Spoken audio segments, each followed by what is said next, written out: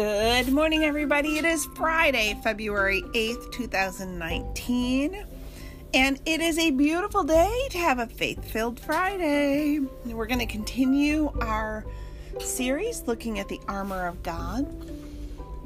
So, if you are in the comfy coziness of home, or you're listening while sitting in your favorite coffee shop, whatever, and you want to follow along in your Bible, we're going to be reading from Ephesians 6, verses 10 through 18 on the armor of God, which is in the New Testament. Ephesians 6, verses 10 through 18 in the New Testament, so it's in the back part of the Bible. And if you are driving or unable to follow along, don't worry, I'm going to read it to you. And as always, in the description of this podcast will be any of the additional verses that we look at.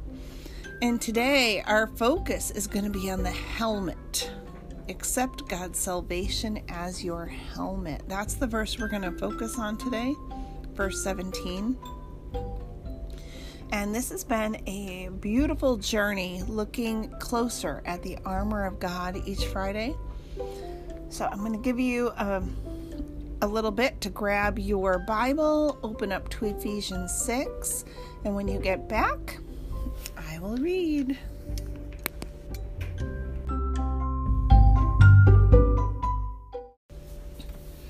Okay, Ephesians 6, 10 through 18. And today I'm going to be reading from the easy to read version. Each Friday, as we've dove into the armor of God, I've read from a different version or translation of the Bible. I think sometimes we learn so much from hearing it and reading it in different translations, different versions. You know, there might be something that you notice in one that you hadn't noticed in the other, but the meaning is the same. So this Friday, Ephesians 6, verses 10 through 18 from the ERV, also known as the Easy to Read version. Wear the full armor of God. To end my letter, I tell you, be strong in the Lord and in his great power. Wear the full armor of God. Wear God's armor so that you can fight against the devil's clever tricks. Our fight is not against people on earth. We are fighting against the rulers and authorities and the powers of this world's darkness. We are fighting against the spiritual powers of evil in the heavenly places. That is why you need to get God's full armor. Then on the day of evil, you will be able to stand strong. And when you have finished the whole fight, you will still be standing. So stand strong with the belt of truth tied around your waist, and on your chest wear the protection of right living. On your feet, wear the good news of peace to help you stand strong. And also use the shield of faith with which you can stop all burning arrows that come from the evil one. Accept God's salvation as your helmet, and take the sword of the Spirit. That sword is the teaching of God. Pray in the Spirit at all times. Pray with all kinds of prayers and ask for everything you need. To do this, you must always be ready. Never give up. Always pray for all of God's people. Ephesians 6, verses 10 through 18 from the Easy to Read version. Okay, so as we look at the helmet, in verse 17, in the Easy to Read version, it says, accept God's salvation as your helmet. NIV says, take the helmet of salvation. The English Standard Version says, and take the helmet of salvation. And the New King James Version says, and take the helmet of salvation. I kind of like the Easy to Read version for this verse and this piece of armor. Accept God's salvation as your helmet. And when we look at the armor of God and the helmet, think about, what does a helmet do? It protects your head, right? And Our head is one of the most vital parts of our body, and it's where our thought process is. It's where our brain is, which controls all of the neurons and everything, the synapses firing in the rest of our brain, or the rest of our body. It all starts right there in our brain, within our head. And when we know that Christ died for our sins, accept that, confess we have sinned, and, try to live a more moral and, I don't want to say godly life, because that can scare people, but, salvation is accepting that God sent his only son to earth, Jesus, and then he died on a cross and rose 3 days later in fulfillment of the scripture. We believe that that is true, and we confess our sins, and we admit we're sinners. We're all sinners. There is nobody free from sin in this world. We're all sinners. Your sin is no worse than my sin, or vice versa. 1 John 5. Well, let's do 1 John 1:9.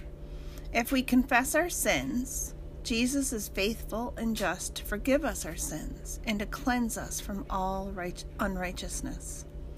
When we confess our sins, Jesus forgives us. We are forgiven. 1 John 5:11-12. God has given us eternal life, and this life is in his Son. He who has the Son has life.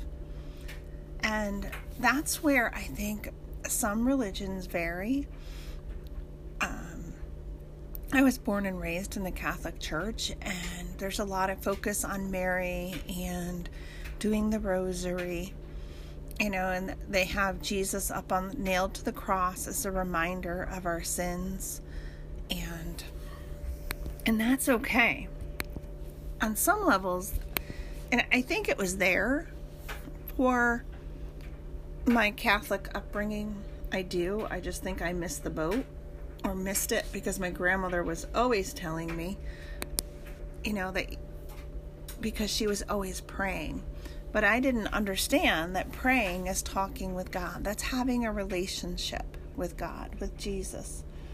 And it's through that relationship that once we've accepted and believed that God sent Jesus, and Jesus died on the cross and was rose again, that it's through that relationship with Jesus. He left us the Holy Spirit, so we do have, like, Jesus living in us to help us make right and wrong the difference. And I think of Jiminy Cricket, and I might be dating myself because some of you listening may have no clue who Jiminy Cricket is, but when Jesus rose from the dead and went back to heaven to be with his Father, he left us the Holy Spirit.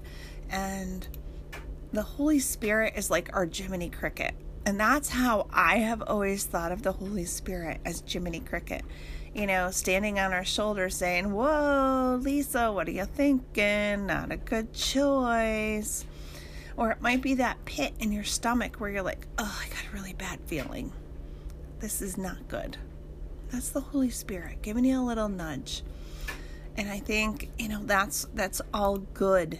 And so as I was studying and researching for today's podcast, I found a helmet of salvation prayer, which I had never heard of, which is intriguing to me. And it's inspired from Psalm 140, 6-7. So I wanted to read Psalm 140, verses 6 and 7. I say to the Lord, "You are my God. Hear, Lord, my cry for mercy. Sovereign Lord, my strong deliverer, you shield my head in the day of battle." And we never know when that day of battle is going to come, but God does. And he's right there with us, and he's ready to shield us. And so this prayer is from Soul Shepherding,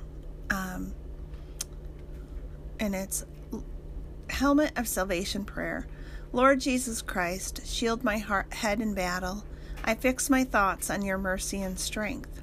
Lord Jesus Christ, put on me your helmet of salvation. I live uprightly before you. Lord Jesus Christ, form my mind with your words. I capture every thought to obey you. And they took, Psalm 146 through 7, and then a few other verses, and they came up with this prayer, and it is beautiful. Bill Gaultiere, Gaultiere, and it's from his blog. And he talks about the helmet of salvation for you is the title. I thought that was very nice, and I'll try to link that article in my Facebook post when I share the podcast. I will put a link to this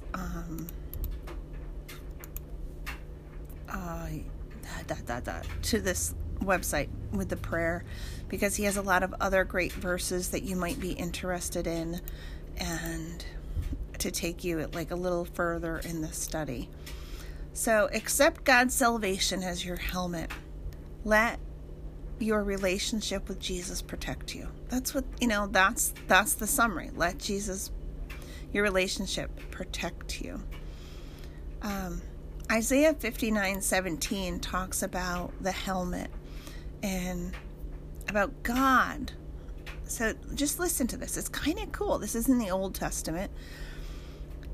Isaiah 59:17. He put on righteousness as his breastplate and the helmet of salvation on his head. He put on the garments of vengeance and wrapped himself in zeal as in a cloak. I found this intriguing because Paul reminds us that the armor of God that we put on is the same armor of God that God wears himself. God's perfect. God knows everything, yet he still dresses in the armor to protect himself from the devil's schemes. And I think that's, to me, was like an moment. You know what I mean? Like, holy cow, really? And I had never noticed that before. And so when I was studying, they referenced that verse, and I'm like, I don't get it. And so after a little further study and reading, I'm like, oh my gosh. We put on the armor of God like God puts on the armor of God. He wears armor to protect himself from the devil. I don't know. I just thought it was kind of cool to think that, through our relationship with God, we are more like God. We are called to be an image of God. So as we put on that armor of God, we are truly putting on his armor, the same armor he wears as God. And so, I don't know. Salvation, because in this version it says, accept God's salvation as your helmet. Salvation is basically being saved or delivered from something. And our salvation as a Christian is being saved from our sins. It doesn't mean we quit sinning. It doesn't mean that we're not still a sinner. It means that we accept we're sinners. We ask for forgiveness, and we try to live a more upright life. It just means we're trying to be a better human being after we admit we sin and accept God's love and that relationship and all that knowledge of Jesus dying on the cross for my sins, for your sins. Jesus died for us. He was sinless, yet he died and accepted all of the pain, all of the hardship through his crucifixion for the sins you and I commit, knowing that we are imperfect. And when we believe that and we truly internalize that, and we confess and understand that, I can confess I sin. It doesn't mean I wake up tomorrow perfect. It just means I have a mindset of trying to make better choices, trying not to, but knowing I'm going to sin. I am a human being. I am not perfect. I am not God, and neither are you. So do not beat yourself up because you make mistakes or because you don't think you're good enough for God. God loves you. And He is standing there just waiting for you to invite Him in. And He will protect you. And sometimes, life is not cushy. I'm not saying that. And it's not going to be easy. But knowing that God is right there alongside of me, I gotta tell you, it makes it, I don't know, necessarily easier, but that might be the word. I'm able to put one foot in front of the other because I know God's got my back. And even when I'm going through the worst of times, through that relationship and knowing that I have the Holy Spirit, my little Jiminy Cricket in me, of helping me know right from wrong and helping me understand, what I should be doing, I don't always listen. And I'm not going to blow smoke and tell you that I do. This is Living with Lisa, keeping it real. Here's the reality. I'm a sinner. You're a sinner. I make mistakes all the time. I'm positive I disappoint God on a daily basis. Yet I also know I'm sure I make God smile on a daily basis. And I try to be the best version of myself that I can be. And sometimes I do not do a very good job. And other times I shine brightly. And I think that's part of, being human. 1 John 1:9 says, if we confess our sins, He, God, is faithful and just and will forgive us our sins and purify us from all unrighteousness. It doesn't, God's faithful. He will forgive us. John 1:5, verses 11 through 12. And this is the testimony. God has given us eternal life. That means even when we perish and we die here on earth and our body dies, through that relationship with God, with Jesus, we go and live in heaven forever, an eternal life. And this life is in His Son. Whoever has the Son, Jesus, has life. And whoever does not have the Son of God does not have life. When I die, it's a win-win. My earthly body will pass away, which is sad for my family that will be left behind. Yet, the glory and the blessing is that I'll be living with God. And that gives me comfort and peace when I lose loved ones and I know that they have that relationship with Jesus, because one day I'm going to see them again because of that relationship we have with Jesus, that we will all be together again. And that's something we need to remember. But I don't know, a little deep today, but it is a Faith-Filled Friday, and sometimes to really look at our faith and our belief systems, it gets deep. And we need that sometimes. So I hope you're enjoying this Faith-Filled Friday series and on the armor of God. Have a fabulous weekend, everybody. Remember, keep putting on that armor. You have a plan. God has a plan for you. Our plans don't always line up with what God wants, and that's hard.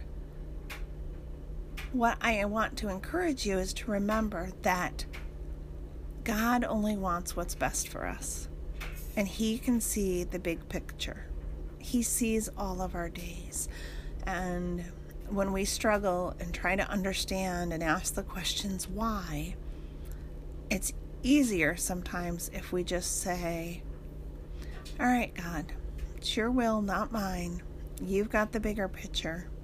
I'm going to put on my helmet of salvation, continue talking to you, praying to you, trusting you, and may you be my armor.